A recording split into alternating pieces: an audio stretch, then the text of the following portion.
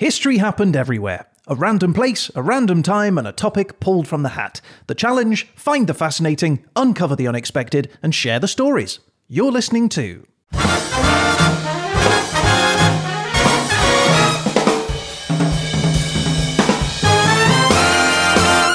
History Happened Everywhere.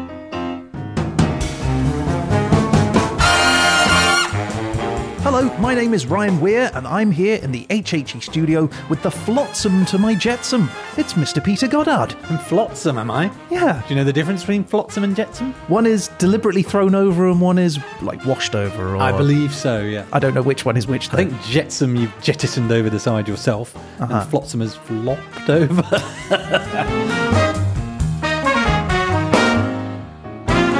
So, Peter, last week, the Dersolator gave us red in the Atlantic during World War II. So, how's that been for you? It's been an adventure. I have to say, one of the distinguishing colours of the Atlantic is not red. It's mostly blues and greens, I've found. But I've struggled around. I've found some fascinating stories. Okay. In fact, we're going to take a tot of grog and set out to experience the Battle of the Atlantic, the longest battle of World War II. We will slip beneath the waves with the deadly U-boat that caused controversy when it took one of the first maritime casualties of the war. We'll find out why an enemy was not always the bad guy, and we'll climb a stairway to discover a very special Canadian bar. Please put on your life jacket, Ryan, and prepare to board the lifeboat. We're going to the Atlantic.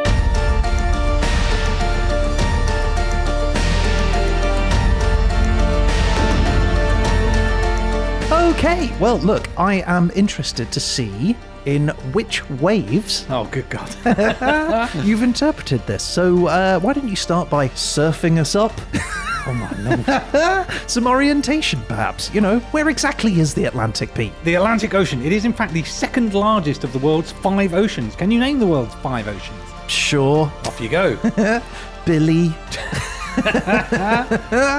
Atlantic. Correct. Pacific. Correct. Indian. Yes. And I'm out. Southern and the Arctic are the other ones. Arctic I might have got at a push. So the Atlantic is the second biggest, the Pacific is the largest. And where is it? Well, if you start on the west coast of Africa or Europe and go west, as soon as you're wet, you're in the Atlantic Ocean. Oh, okay. So then you stay wet until you stop being wet by hitting either South America or North America, and you will have crossed the Atlantic Ocean. So it's the big ocean that separates the vertical kind of landmass of Europe and Africa from the vertical landmass of North and South America. How many Frances is in the Atlantic? Well, I'm glad you asked that. There are about 100 Frances in an Atlantic Ocean. No way. I thought it'd be way more than that. No, France is pretty big. 100 is a lot. It is a lot, that's true. It's, I think it's 20% of the Earth's surface. That's amazing. It's split, interestingly, into the North and South Atlantic. That's not the interesting part. The interesting part is the split is not at the equator, but it's about 8 degrees north where the two Atlantics split, and it's defined by the equatorial countercurrent. Oh, the old equatorial countercurrent, yeah.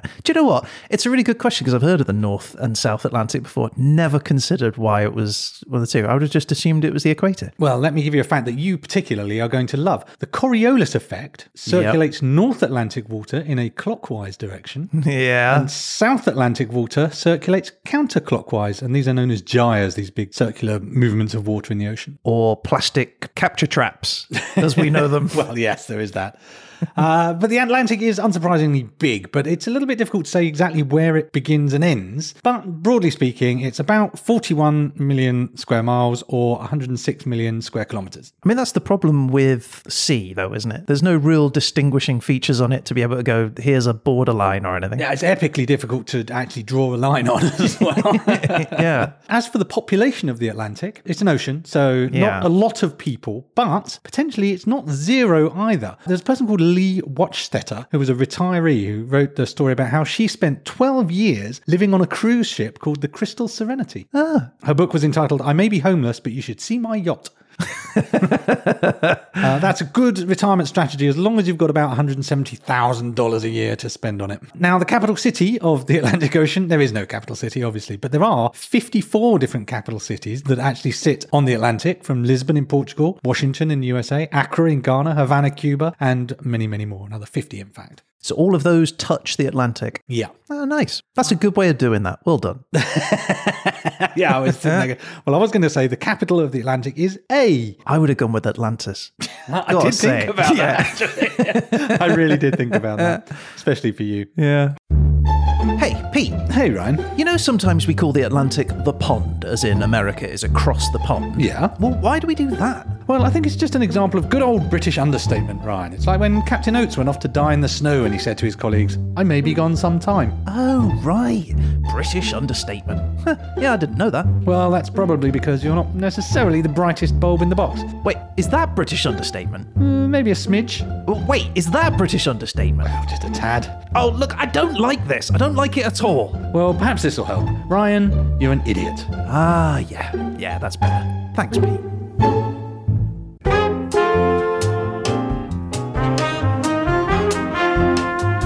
So let's ask the question that's the elephant in the room, if you will. What is an ocean? Okay. I never thought about it before.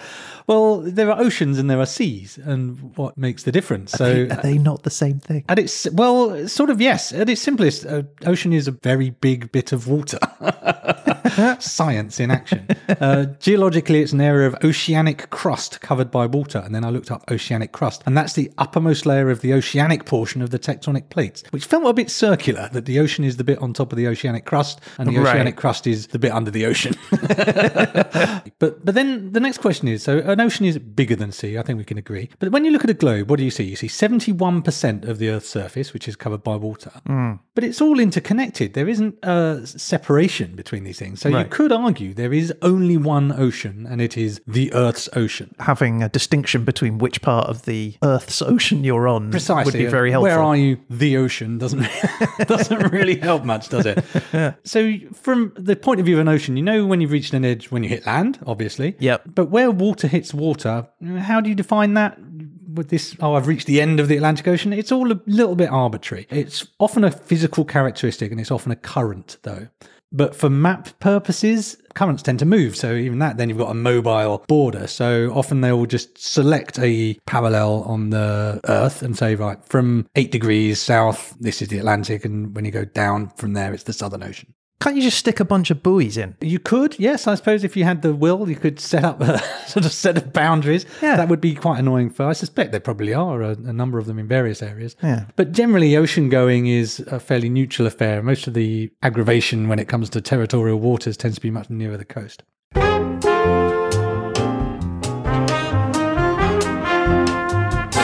Now, it is traditional on this podcast to sample the food and drink of a place. And there isn't really a food of the Atlantic. I thought about bringing you just a damp cod, but I chose against it. Halibut. But I do have a candidate for a drink. Yeah, I did hear grog at the very beginning of this. Now, rum is a drink traditionally associated with sailors and the Navy, in particular British Navy. And part of that is because for over 100 years, it was a British sailor's right to get a ration of rum every day. Okay. So the officers would get a neat ration, yeah, and the junior sailors would get it watered down. And that watered down rum was known as grog. Oh, okay. So you may have heard grog described. That's nothing more than watered down rum. Sometimes they would give you lime juice as well to help with your scurvy, maybe sugar to make it a bit sweeter. But that's what grog is. It's just watered down rum. So the daily tot of rum was a sailor's right in the British Navy for well over 100 years until 31st of July 1970. The British Navy thought, well, this is getting quite technological. And I think everyone being a bit pissed at working on these computers and rockets and whatnot is probably not a good idea. And they ceased the ration of the rum. And that is known and mourned by naval folk to this day as Black Tot Day. You'll be delighted to know the Queen, or rather the King, and an Admiral can, on a state occasion, say, splice the main brace and issue a tot of rum. So it's not completely dead as a tradition. Even to this day? To this day. So they carry rum on board, do they, for that very purpose? No, I think they probably have to bring... Well, I think they have hospitality on naval ships anyway. I suppose so. I'm sure they have some lying around for various occasions. It's just not part of your pay anymore. But I brought us some Navy rum to celebrate this affair. It's by no coincidence, though, that rum is your favourite drink either. An astonishing coincidence. Rum is my favourite drink, and I went out and sampled a few to make sure I got the right one. Well, I'm very pleased. So here we have it. Pusser's rum? I pronounce it Pussers, but I believe it's derived from the purser in the ship, who was the person who would distribute the rum. Okay, so I'm reading the label here. It says that Pusser's is the original Navy rum, still produced in accordance with Admiralty regulations for rum. The superb rum in this bottle is the same rum that was issued in the Royal Navy. They called it Nelson's Blood. We call it Liquid History. There you have it. All right, I'm going to let you do the honours. 15 men on a dead man's chest. Yo ho ho, and a bottle of rum. And Cookie's throat was marked belike. He had been ripped by fingers 10. And there they lay, all good dead men, by break of day in a boozing ken. Yo ho ho, and a bottle of rum. So there we have it. A lovely golden colour. Cheers, my friend. To the Atlantic. Yar! Yar. Oh yeah, it's definitely weaker. Yeah, it's weaker. Keep that stowed. Stowed away. Batten the hatches, etc. Stow away! What shall we do with a drunken sailor? What shall we do with a drunken sailor? What shall we do with a drunken sailor? Early in the morning, hooray, and up she rises. Well, actually, guys, I've only had one pint. I'd hardly say I was drunken. I mean, you guys said, let's have a beer. We had a beer. That was it. Put him in the longboat till the morning, shave his belly with a rusty razor, dunk him in the sea until he's sober, early in the morning. Well, that's a little bit strong, isn't it? I mean, honestly, I'm really okay. I wouldn't have said I was drunk at all. And is any of this really necessary? Change his Facebook status to it's complicated. Hack his Twitter to say something racist. Post and share a picture of him fully naked, early in the morning. Well, you've really crossed the line now, fellas. I mean, that's just mean. That's cruel. That's totally overboard. We all went out. We all had the same amount to drink. You guys are getting out of control. Kick him in the nuts and twist his nipples. Cut up with his hands and burn his face off. Chuck him in the sea and call the sharks in. Early in the morning. There is something wrong with you people.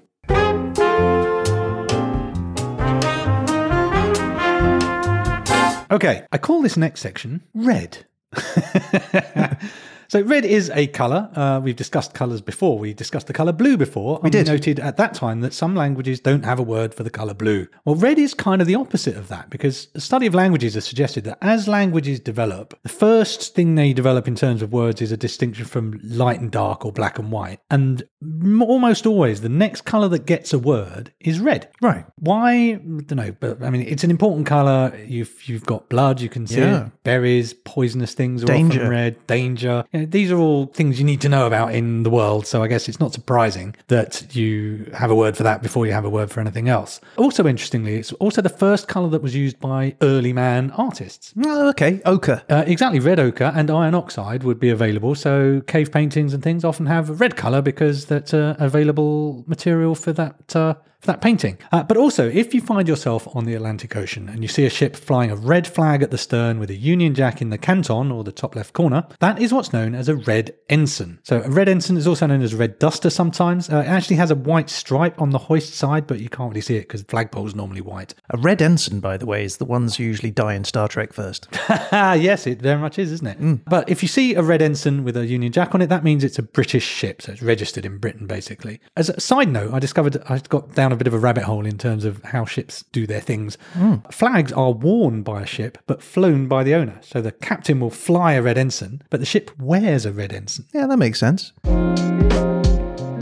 Hello, my name is Maria Morales from flagfashion.com. If you're a ship with especially big guns, you can really bring them out this season by wearing the white ensign. This beautiful and distinctive color will make a huge statement this fall.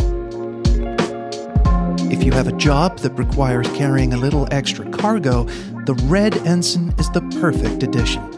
It's a really flattering shade and can always be accessorized with small escorting warships. Fascism is back in a huge way, but it's going to be more sophisticated this year. So if you're a U-boat out on the town, teaming bold and striking colors like black, white, and red with Buddhist-inspired swastikas is a must. My name is Maria Morales from flagfashion.com.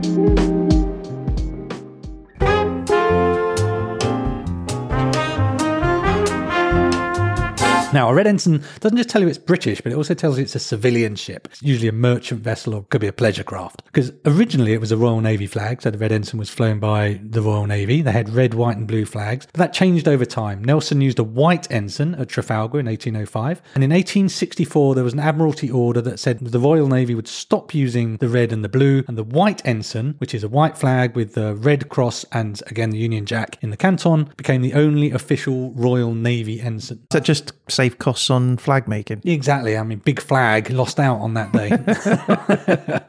So the red ensign was adopted as the civic shipping flag. So you see a red ensign, it means it's not a military ship. Slightly confusingly, there is also a blue ensign, which has all sorts of peculiar rules on, but mostly it indicates the Royal Navy Reserve. So not the full Navy, but the Reserve Navy. Okay. But you can also fly it on your ship if you happen to be a Royal Navy reservist, or there's a lot of reservists on your boat. So if you see a blue one, could be anything, frankly. Okay.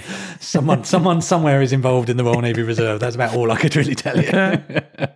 So, the Red Ensign is merchant shipping. We're going to be talking a lot about merchant shipping in the Battle of the Atlantic, because this was a war, in essence, of submarines trying to sink merchant ships. So, just bear in mind, in the stories that we tell, every single merchant ship we talk about would be flying, or would be wearing, a red ensign. Caught yourself out there, didn't you? I did, yeah.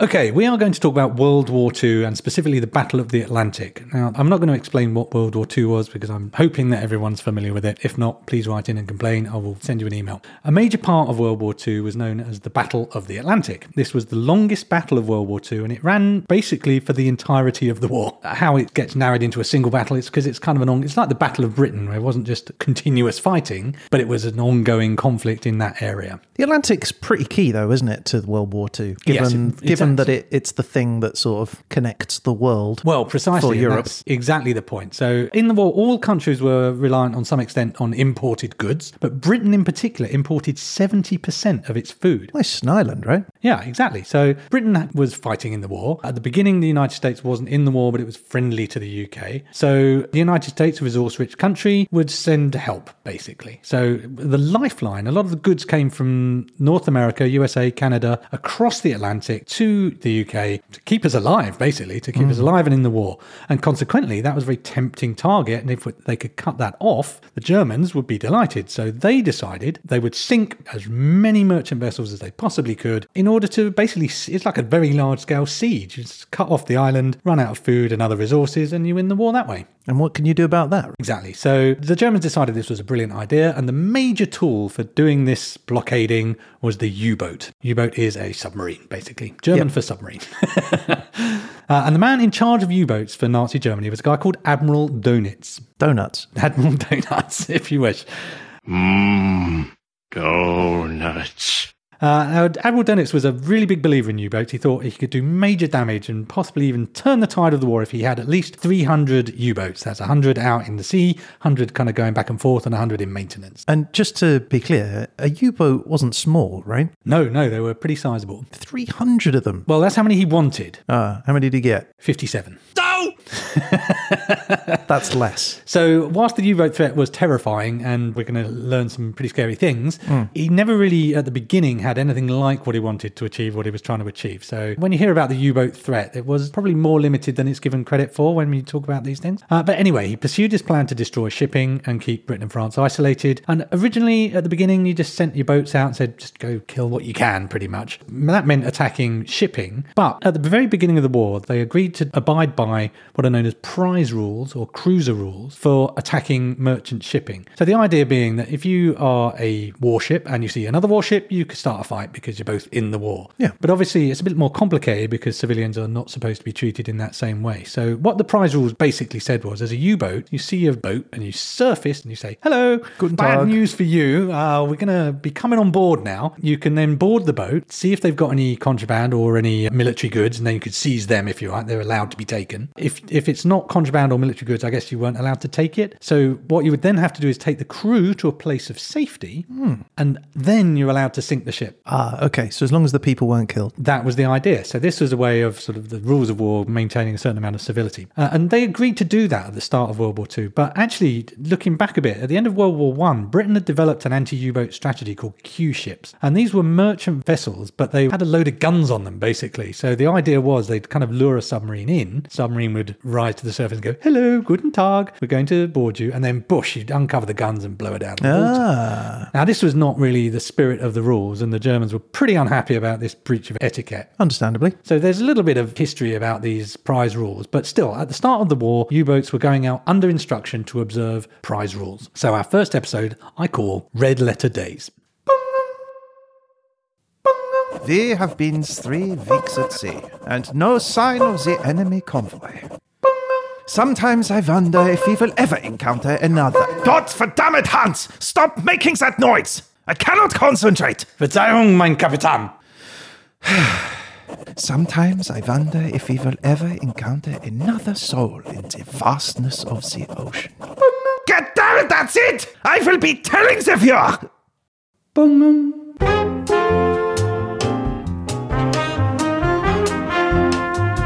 So our first story begins the Halifax Herald, Halifax in Nova Scotia, not Halifax in the northern England. This is a newspaper that on the 4th of September 1939 hit the newsstands with a banner across the front page, Empire at War, in big red letters. There was another headline, it said, Liner Athenia is torpedoed and sunk. So what had happened was, 3 days earlier, 1st of September 1939, the Athenia was a passenger ship commanded by Captain James Cook, interestingly. It left Glasgow for Montreal, basically. It had just over 1,000 passengers, had some Jewish refugees on it, had about 500 Canadians, it had about 300 American citizens, it had 72 British subjects, and they had about 300 crew. So all in, It's a lot of people. Yeah, it's about 1,100 people, basically. But civilians on a passenger liner. So when they set out, the world was not at war. Oh. A few hours into their journey, the world was at war. Oh, wow. Okay. So this was arguably a poorly timed journey for them. Oh.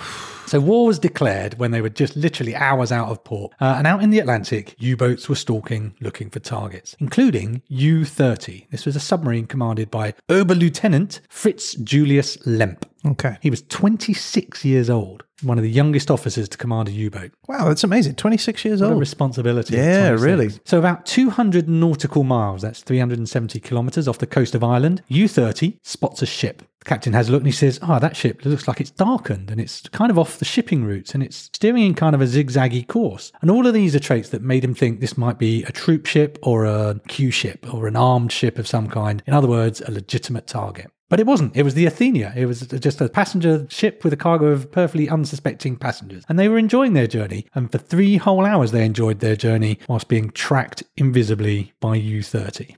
Oh, it's creepy, isn't it? Finally, still thinking he's looking at a legitimate target, Lemp issued the order to fire. Really? Deadly torpedoes slipped through the Atlantic water. One of them exploded on Athenia's port side in her engine room with devastating effect. Obviously, something's exploded, you've got a problem. Realising they're in danger, the Athenia sends out a distress signal begging for help from anyone in the area because they knew they were going to sink. They've been hit by a torpedo and they're in trouble. Fortunately, they weren't too far out in the Atlantic and they weren't alone. Several ships responded to their cry for help. HMS Electra was a British warship, came along and organised the other ships. HMS Fame, a Royal Navy vessel, was ordered to go drive around looking for the U-boat to make sure it wasn't still around. Another ship, Royal Navy HMS Escort, started to pick up survivors, as did the Southern Cross, a Swedish luxury yacht that was actually once owned by Howard Hughes. Oh, right. And a US cargo ship called the City of Flint. So all of these ships came to help the people who were in this sinking ship. So this is really a lesson of equality in the face of disaster at sea. That is the kind of thing you would hope people would do, and it's an inspiration. Yeah, for sure. So the ship took 14 hours to sink. That was enough time to save a lot of people, but not everyone. 19 crew members were killed and 98 passengers were killed. A lot of them by the explosion of the torpedo. I was going to say, yeah, just from the explosion in the engine room, right? That's kill a few of them off. Exactly. And that included a 10-year-old Canadian girl called Margaret Hayworth, who was one of the first Canadians to be killed by enemy action. Wow, within hours of the war starting. Hours, literally hours. So obviously the sinking of a passenger ship was big news, hence the red letters on the newspaper headline. Questions were asked, how could civilians be targeted? So the German Ministry of Propaganda asked the Navy, and the Navy said there were no U-boats in that area. It wasn't us, Governor. So the propaganda ministry says, no, it wasn't us. And they instead said that the British had torpedoed their own vessel in an effort to bring the United States into the war. Ooh, conspiracy stuff. Of course, this wasn't true. They thought there'd been nobody in the area, partly because not all the U-boats had come back, and you don't go running around doing lots of radio messages when you're a U-boat at sea. So they'd been running silently, and they eventually get back to dock on 27th of September 1939. So U-30 was met by the man in charge of U-boats, Admiral Dönitz. Captain Krispy Kreme. You met Captain Lemp when he was disembarking from the U-boat, and Dönitz later said Lemp looked very unhappy. Well, you can imagine, as well he might. He confesses his mistake. He says, I did it. I sank the Athenia. So what do they do now? So word goes up to Hitler. Sorry, who? Hitler. I'm not. He was the chap in charge of the German side of the war. Little moustache, Charlie Chaplin-y looking fella. Never heard that name. So Hitler and the government decide, let's cover it up. Right. Of course. So the High Command of the Navy said, right, well, we're not going to court-martial Lemp because he was acting in good faith. Also, that would then be a public record of him having sunk it. The authorities denied all the allegations. They altered the U-30 ship's log, tore a page out and sellotaped another one in going, No way. I definitely didn't sink the Athenia today.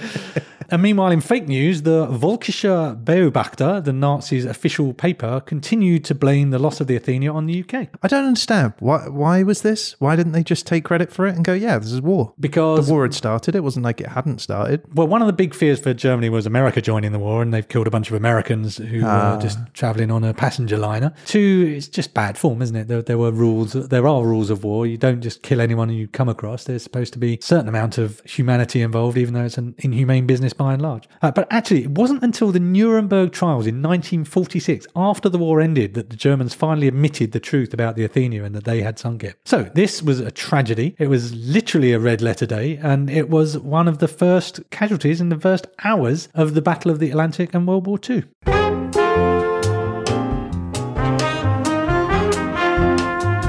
So, between September and December 1939, U-boats sank 110 merchant vessels. Britain started to feel the consequences of it. This was a real problem. If only the Allies had some way of knowing where the U-boats were. This brings me to the next story, which I call The Big Red Book.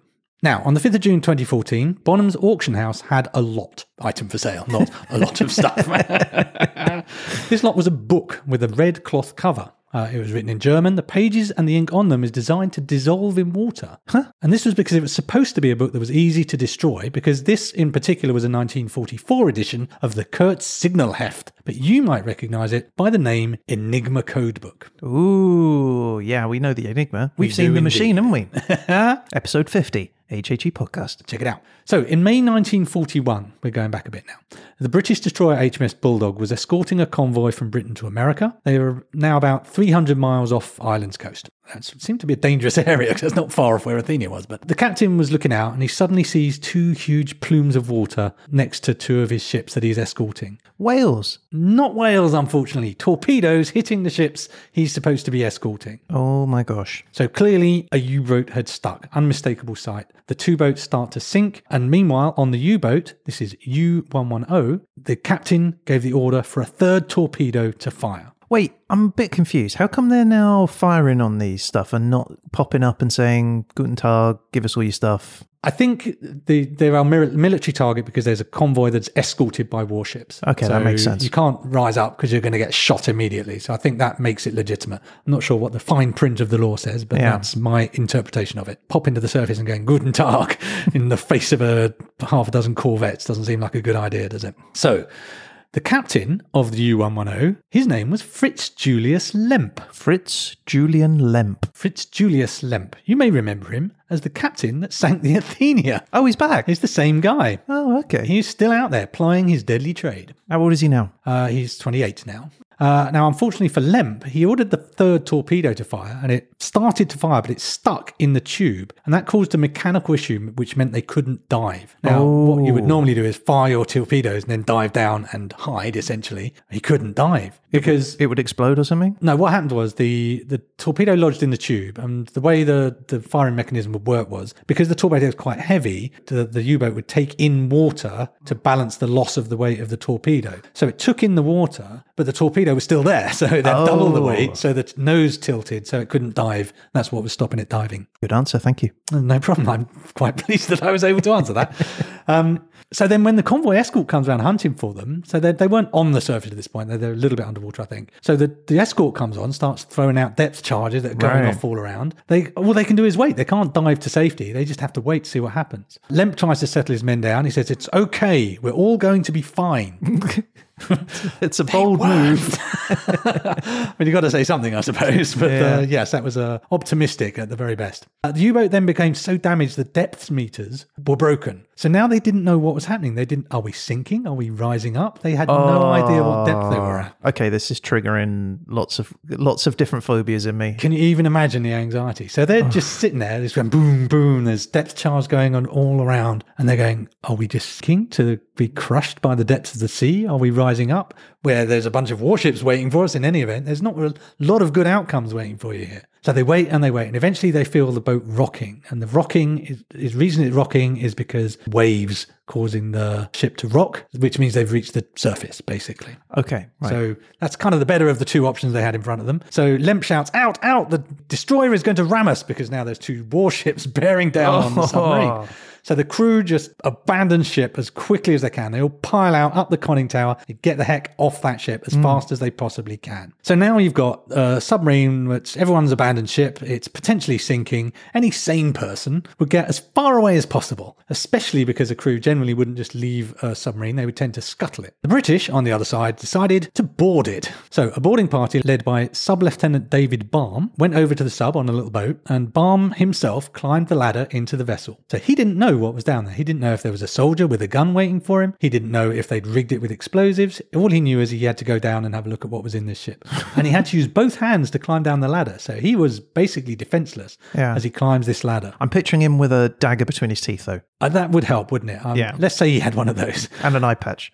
And a wooden leg. You've made him into a pirate, haven't you? Yeah, I have, yeah. Well, Baum later recalled, he said, going down those ladders and thinking there may be Germans ready to shoot, it was terrifying. We couldn't believe that they would just abandon this submarine. It was something that haunted me for 15 or 20 years afterwards. So anyway, he gets down the bottom, he finds it safe, he tells the guys to follow, they form a human chain and pass code books and charts and everything up the conning tower. Then they come across an interesting thing. It's kind of like a typewriter. You press a key and a little letter, a different letter weirdly, on a light board lights up. So he didn't know what it was, but he thought, that's interesting. He unscrew it from the desk and go, we'll take that with us as well. And then so they scavenged this boat for an hour and a half.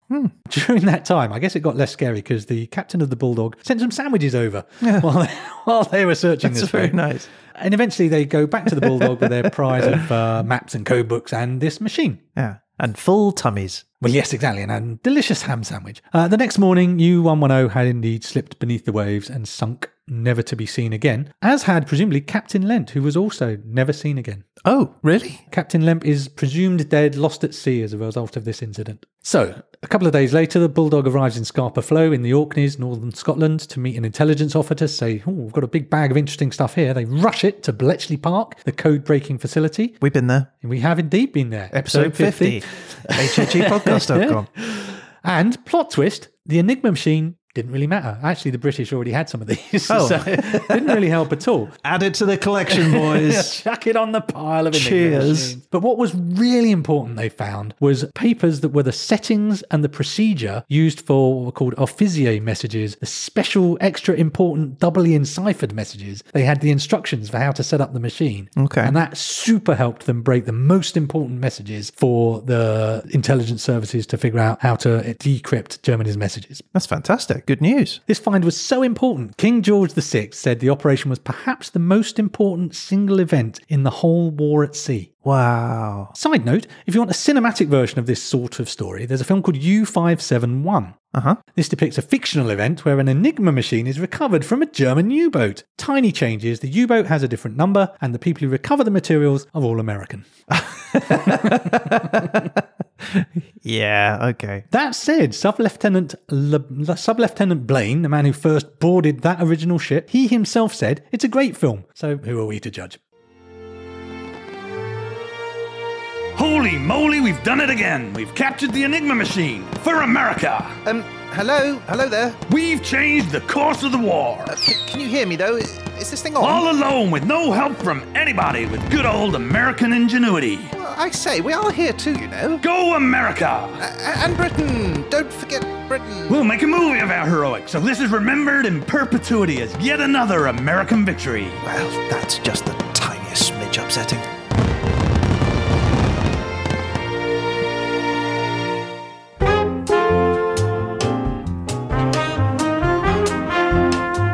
I kind of want a ham sandwich. If you can decode this message, I'll make you one. Okay, our next story is called The Red Cross and Blood in the Water. So the sinking of U-110 was just one victory. It was very important, but it was just one victory. And the Battle of the Atlantic, as we know, drags on and on. U-boats, a little bit less effective now their codes have been broken, but, you know, it was a bit of an ongoing cat and mouse game, the code breaking. Still a terrifying threat in the ocean. Now we're moving into 12th of September 1942. A U-boat called U-156 was on patrol off the coast of Western Africa. Okay. Its captain was a guy called Werner Hartenstein. He spotted a ship, and this was the RMS Laconia. It's a British ship. Yes, I think so.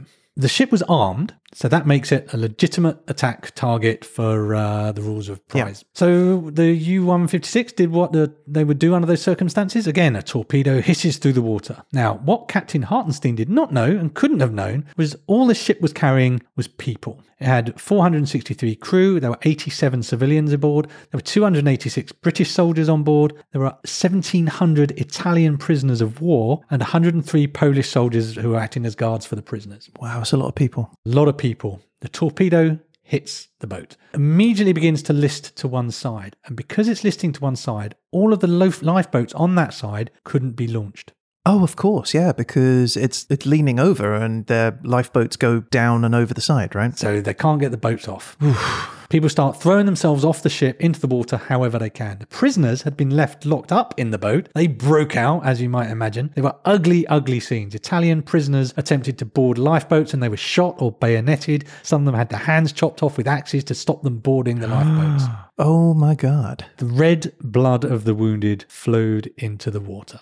And in that water, the sharks began to circle and a feeding frenzy began. As the Laconia sank, U-156 surfaced with the intention of capturing some senior officers because they still didn't know what had been in that ship. And only now Captain Hartenstein looks out and he sees the water littered with thousands of desperate people dying, sharks, blood in the water, and he thinks, oh, what have I done here? So he raises a flag, the Red Cross, to indicate that he's now on a rescue mission. Okay. So more than that, he gets big red crosses painted on bed sheets, throws them over the ship's guns to make it clear what their intentions are. He also radios his base. He radios Admiral Donitz, who gets the message. He immediately orders 7 U-boats from nearby to divert to the scene to pick up survivors. Wow, okay.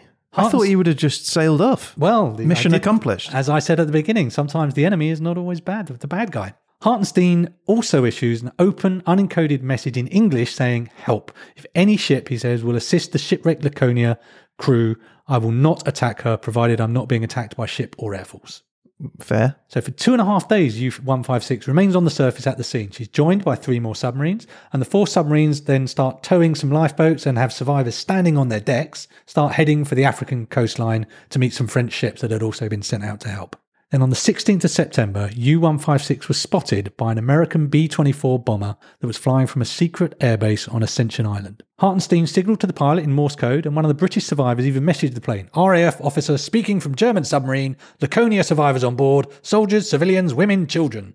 Pilot notified the base about what he's seen. The senior officer on the base, Captain Robert C. Richardson III, gives his order to the B-24 bomber, sink the sub. Why would he do that? Well, he claims he believed by the rules of war a combat ship couldn't fly Red Cross flags. He thought it might be a trick that the submarine would attack any ships sent to help. He assumed that they were only picking up Italian prisoners of war and not helping anybody else. And he also was scared that this secret airfield would be discovered by this submarine. This is his allies. Yes, they are, amongst others, certainly. So the bomber flew back and dropped bombs and depth charges on the U-boats and the survivors that it was trying to help. One bomb managed to land amongst the lifeboats. Others caused a bit of damage to the U-boat, so Hartenstein had to do something. He cast the lifeboats adrift and said, well, sorry guys, I'm going to have to dive. And he dived and told the people on the deck, because don't forget there's people also on the deck of the submarine. He's like, guys, I've got to go. He starts to submerge. He does it as slowly as he can to at least give those people on deck a chance to escape. So the plane made 4 runs in total at the submarine, but all it managed to do really was sink 2 lifeboats and a bit of minor damage to U-156. The crew of the plane were later awarded medals for supposedly sinking the U-156. They did not sink the U-156. But they got medals, though, so... So, yes. So, 2 other U-boats were told, there's a problem here, we're being attacked, and they were ordered to cast adrift any survivors. They chose not to do that. Really? So eventually the French ships arrived to pick up the remaining survivors. 373 Italians, 70 Poles and 597 British, including 48 women and children, were saved. Hundreds more were left dead in the water. So it was after this event that Admiral Dönitz issued what was known as the Triton Null Order, later known as the Laconia Order, which prohibited U-boat crews from attempting to rescue people in a situation like this. Oh, so if it happened again, they wouldn't be allowed? Exactly. And apparently some of them just ignored that order. Yeah. But this is just a saddening demonstration of when one person forgets their humanity, it can cause a ripple effect that just makes life a lot worse for all of us. So that is a Red Cross and blood in the water.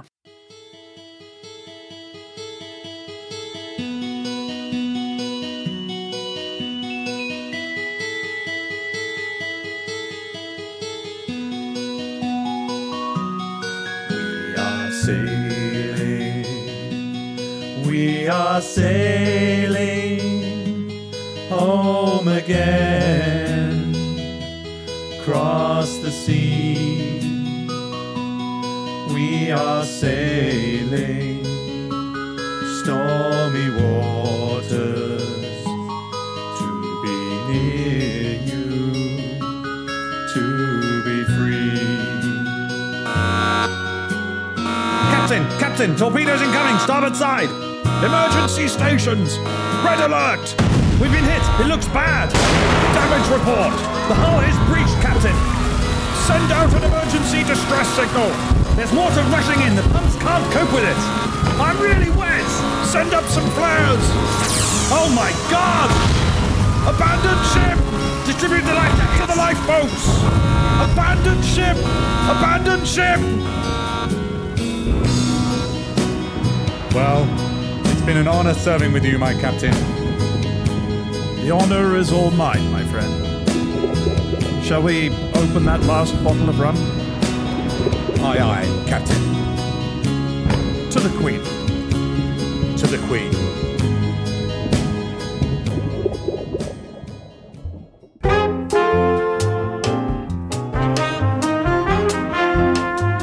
Our next story, Ryan, is called A Red Brick Refuge. Okay. If you travel to the small Newfoundland town of St. John's, Canada, head towards the docks, you might find yourself in front of an unassuming red brick building. You go down a little alley and up a steep staircase, you'll find yourself in a very special little bar. This place is known as the Crow's Nest, and it's been there since it was first established in 1942 as a club for officers from the merchant ships and the escorts that were braving the Atlantic crossing. Well, the guys we were talking about earlier. Exactly the guys. Wow, okay. So I bet they had some stories in there. I bet they did. And in fact, I managed to catch up with the club treasurer, a person called Margaret Morris, lovely lady, very helpful, and she told me a little bit about this incredible place. Well, it's still going. It's still going. It's still a club. Wow. And yeah, she introduced me to it. So why don't we listen to what she had to say? The Crow's Nest started in 1942. Initially, it was called the Seagoing Officers Club, and it was an exclusive club strictly for the seagoing officers fighting in the Battle of the Atlantic. It was a safe haven for them, a place where they could rest, relax, get to know each other. Captain Mingy, who had the vision for the Crow's Nest, understood the importance of personal relationships. And he said if the convoy system is going to be efficient, effective, successful, the officers have to get to know each other. They have to have trust and confidence in each other. And it makes a difference. If you know the officer on the bridge of another ship, can you count on him to give you a straight answer? Yeah, most importantly, will he keep a cool head when things go off the rails? So that was one factor. And the other factor was post-traumatic stress. And Mingy, I think, was ahead of his time here. Even before the term, I don't know if the term was even coined back then, or the condition officially recognized, but he understood the importance of having a safe, secure environment where these guys could talk it out. And they had some tough calls ahead of them. You know, if you're escorting ships in convoy and one gets torpedoed and sinks, do you stop for survivors? Do you go after the attacking U-boat? Or do you stay with the convoy? No matter which way you cut that, you're going to have doubt, second thought, regret, guilt, all of the above. So these are tough calls. I personally cannot imagine leaving people in the water. But sometimes they had to do that. So this was a place where they could talk it out amongst themselves, with their peers, without judgment, because they'd all been in the same situation. They didn't have to put on a brave face for outsiders who didn't know the environment they were working in. So, a place of rest and relaxation for them, a place to develop camaraderie, get to know each other, that sort of thing. And it was in the Crow's Nest that the Barber Pole Brigade got started. Wow. What an eloquent lady. She's marvellously articulate. I was so lucky to come across her. Now, Captain Mingy, which, side note, is spelt Main Guy. rented Captain Main Guy. I know. You couldn't make it up, could you? So he rents I'm Corporal Top Dude. I know. It's a name to conjure with. So he finds this bit of attic space in a warehouse, and the owner rents it to him for $1 a year and a peppercorn, apparently. But you'll notice at the end there, Margaret mentioned the Barber Pole Brigade, which is another red connection for our story. Have a listen to what she has to say about the Barber Pole people. During World War II, in the Crow's Nest, 2 executive officers from escort ships were discussing. They thought all the ships looked alike, so they thought it would be nice to have some sort of distinguishing feature on the escort ships. So they thought a red and white band around the funnel. They weren't supposed to use radios because that could give away your position. So they thought, when they scan the horizon and have some distinguishing feature on the escorts, the other ships of their escort group, it'd be nice. So they thought a red and white stripe around the funnel, but they didn't paint them up in St. John's because the weather is often cool and damp. So they waited until they got to Londonderry and they started painting up their funnels. And one of the ship's officers had to go ashore for some reason. He comes back. He's challenged at the gate, and the guard at the gate says, "Oh, you're part of that Barber Pole Brigade." And they hadn't thought of it as a barber pole stripe. They just thought of it as red and white band around the funnel. I think they chose red and white for the same reason that lighthouses are often red and white and aids to navigation are often red and white. These colors stand out well in a marine environment. The term struck. It was well received. They began to refer to themselves as the Barber Pole Brigade. So the Barber Pole Brigade began life in this bar, in this Crow's Nest place. And they were all identifiable by the red and white stripe on their funnels. And to this day, the Canadian Navy that are working in the Atlantic have that same marking. It's funny, when she mentioned funnel for the first time, I was thinking, what funnel? Like, what does that mean? I was trying to think of what that could possibly mean. But I'm thinking with a modern brain, aren't I? These are steam or certainly coal-powered ships. Yeah, so that's like where all the smoke comes out. You need an exhaust, don't you, in the any chimneys, event. Yeah. So, this whole thing began life in this one small warehouse rooftop bar in Newfoundland. And I asked Margaret, because this is an audio podcast, as I'm sure you're aware. It's a visual treat, this bar. So I asked her just to walk us through the bar. To enter the club, you go through a very short alleyway, up an exterior set of stairs, in through a door that used to be a window, and then another set of stairs, and that will take you to what is today known as the Crow's Nest. Like, say, back in World War II, it was the Seagoing Officers Club. And as you enter the room, it's a rough room. It's not posh at all, but it's a very colorful room. A lot of people refer to it as a visual feast. Mingy was ahead of his time, again, in understanding people. In the early days of the club, the walls were bare. So the room was rough. So the fellows started scratching the name of their ship into the deckhead and bulkhead, to use nautical terms. And Mingy didn't want graffiti in the Crow's Nest. As rough as the room was, he wanted to try and maintain some sort of decorum appropriate to a proper officers' club. And that, of course, didn't include graffiti. But, he understood human nature, and he realized you may as well accept human nature as try and change it. People want to leave their mark. So that's when he decided, okay, no more graffiti. Instead, each ship is allocated a portion of wall space to leave their mark. So this led to the creation of what we call gun shield art. It's very similar to the Air Force having nose art on their airplanes. And each of these pieces is a play on the name of the captain or the name of the ship or some episode in the ship's service history. So there's all kinds of terrific stories behind these gun shields. I can only imagine some of the stories. That's amazing. And it's great because they're really idiosyncratic. Some of them are really artistic. Some of them are really crude but funny, cartoonish. There's all these just little two by two panels of expression, I guess, each from its own boat. And I had a favourite. It was from a ship which was known as a corvette. I mentioned that the corvettes were a type of ship. And this one was called Wetaskiwin. Wetaskiwin. And their ship art, I asked Margaret to tell us more about it. Well, it was Churchill who chose the corvette as an escort ship. Churchill decided to name them all after flowers. In Canada, we followed the same example, building corvettes, naming them after flowers. But then it was our Admiral Nellies, Canadian Admiral Nellies, who said, flowers don't knit mittens. He said, from here on, our ships are going to be named after small communities that represent where the crews come from and where the ships are being built. So Wetaskiwin was one of the corvettes named after a small community out in Alberta. It's a First Nations name. A lot of people have trouble pronouncing it. So it got known as the Wetaskiwin. So, if you have a look at the gun shield art for it reflects a princess or a queen sitting on a lump of ice that in a puddle of water that kind of resembles a map of Newfoundland, and a clear play on the name of the ship. The wet-ass queen. But that was definitely my favourite. But all of them are fascinating. I really recommend you go online and have a look at the images of the place. But interestingly, they also apparently still, if a new warship, it's not a Navy town today, but they still sometimes get new gun shield art from visitors. If they are naval visitors, they still allow that. Why wouldn't you do that? You get more. You keep adding it to the collection. It's a real living history. I mean, it's a term that's used a lot, but this place is living history. But the gun shields aren't the only striking decoration. The place is packed with these fascinating weird odds and ends. A lot of them really with an incredible history. But I do have a favourite. So I asked about one of the bar's more striking decorations, the Crow's Nest periscope. Wow. Okay, I like this already. I love a periscope. At the end of the war, the U-190 surrendered off the south coast of Newfoundland.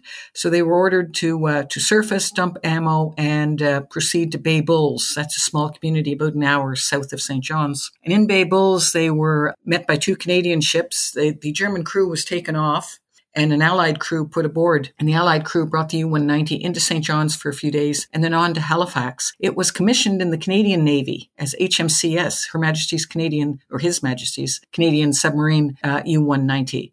And the Canadian Navy used it for 2 years, took it up the St. Lawrence Seaway up to the Great Lakes, showed Canadians what a German U-boat was all about. And then, of course, after the war, everyone's rebuilding. Resources are scarce. So in 1947, on Trafalgar Day, actually, they decided they had no more use for it, and they used it for target practice. And they took some souvenirs off it, the biggest being the periscopes. And the ship's clock, we also have or sub's clock, I should say. We also have that in the club. Anyway, the periscope laid around in Naval Dockyard in Halifax for some years, and it was in the early 60s. Apparently a couple of naval officers at the club got into a little bet, saying, I bet you can't get that periscope. Bet you I can. Bet you can't. And next thing you know, a periscope shows up in town.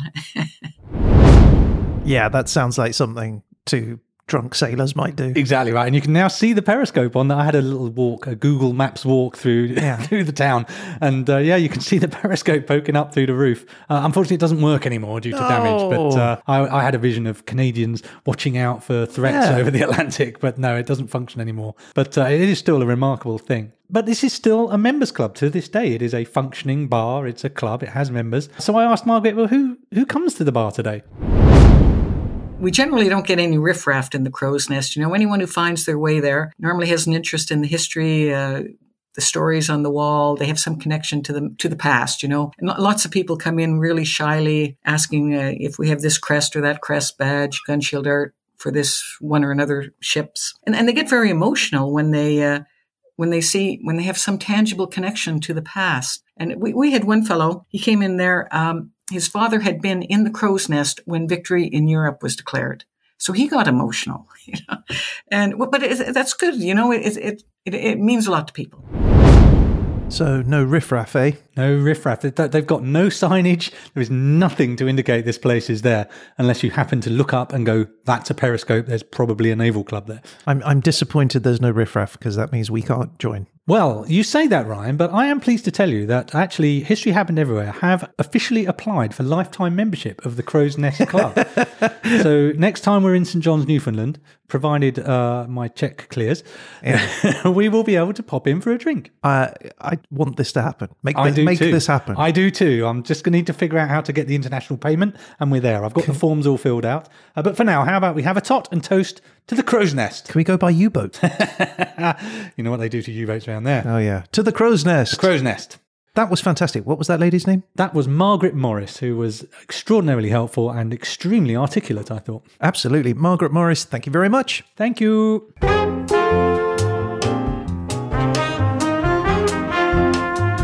So to wrap up, the war drags on until the 30th of June 1945. Hitler commits suicide. The following day, Goebbels commits suicide. So that left who in charge? None other than Admiral Dönitz. What? Donuts is in charge. Became in charge of what were admittedly the smoking embers of the Third Reich, but he was the person who, in the end, officially surrendered to the Allies. I crawl here on my knees all the way from my house to ask for your forgiveness. Are you kidding me? I did not know this. There you go. So Admiral Dönitz actually brought the war to an end. He was the Führer? Does that count? I'm not sure if he had the title Führer, but he was certainly in charge. The guy in charge. Not for long, clearly. No, sure, but still. But at what cost, ultimately? In the Battle of the Atlantic, 3,500 merchant ships were sunk, 175 Allied warships were sunk, 783 U-boats and 47 German surface warships were all lost. So there is one final red, Ryan, that I want to think about, and that is the red of the poppy that we wear today to remember the people who are lost at war. So I do propose we have a final toast, Ryan, to the men and women who were lost, lest we forget. Lest we forget.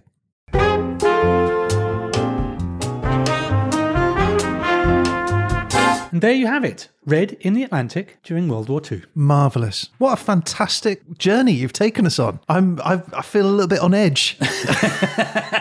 It was everything about that was terrifying, wasn't it? Triggered a lot of my phobias, as I said. Being claustrophobic inside, deep underwater. Every moment, like you're on a boat, there's a secret thing following you that you don't know about. You're underwater.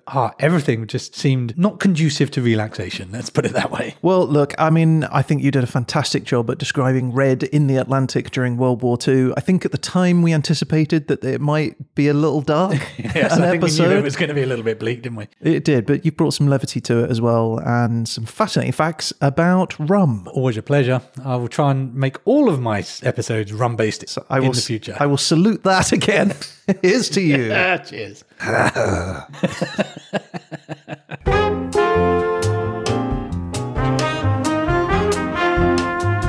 So, Peter, it's that time again. Is it already? It is, and the periscope has risen, and it's pointing towards me. I wondered where you were going with that. The Nazis want to know what the next episode is? I'm sure everyone does, regardless of their political beliefs.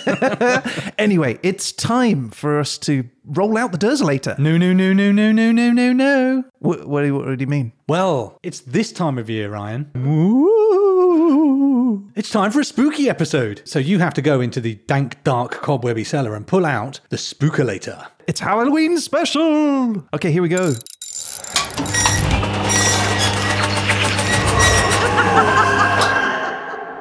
Ooh, it's creepy. Look at it. I wasn't sure if it was a ghost or if it just had a sheet over it to protect it from dust. It's a very bulky ghost. Yeah. Okay, Ryan, are you ready? I am more than ready. I am terrifiedly ready. All right. Your place is... Okay. United Arab Emirates.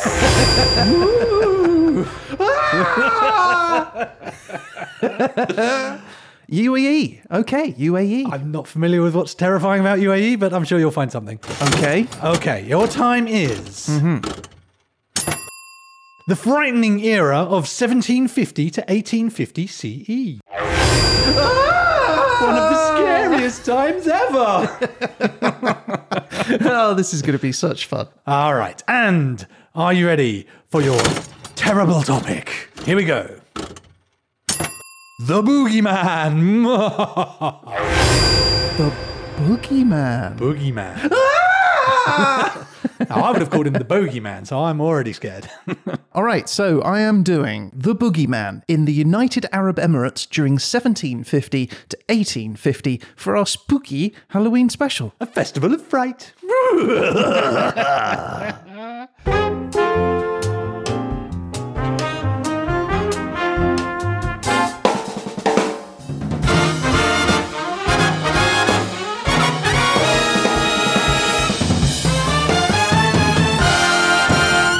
Okay, well, look, that is all the time that we have for this episode. Thank you all for listening. If you'd like to get in touch about any of the things that Pete's been talking about, or just to say hello, you can reach out to us through our website at hhepodcast.com or by email at peteandryan@hhepodcast.com. As ever, we'd love to hear from you, and you never know, you might end up featured on a future show. That's right. And if you're on TikTok, Instagram, Facebook, or Twitter, you can find us at HHE Podcast. Subscribe to those things and you will get an alert when we post one of our 1-minute animated HHE bites. That's right. And on our website, we have our merchandise there with our newly minted Lord of the Rings t-shirts. But we're going to be back again soon with The Verdict. But until then, a huge underwater thank you to Mr. Peter Goddard. A depth charge of a thank you to you, Ryan. And that's it. I guess all that's left to say is, you've been listening to...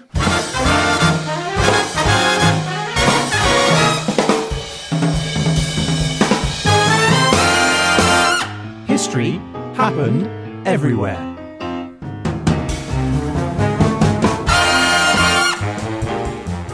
Oh my God!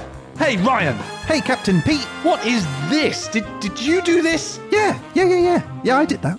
That's disgusting. Whatever possessed you? Well, you told me this is the poop deck. Oh, that is vile. That is not what the poop deck is for. You are disgusting. Oh, well, you're going to really hate what I've done in the seamen's quarters. Oh my God.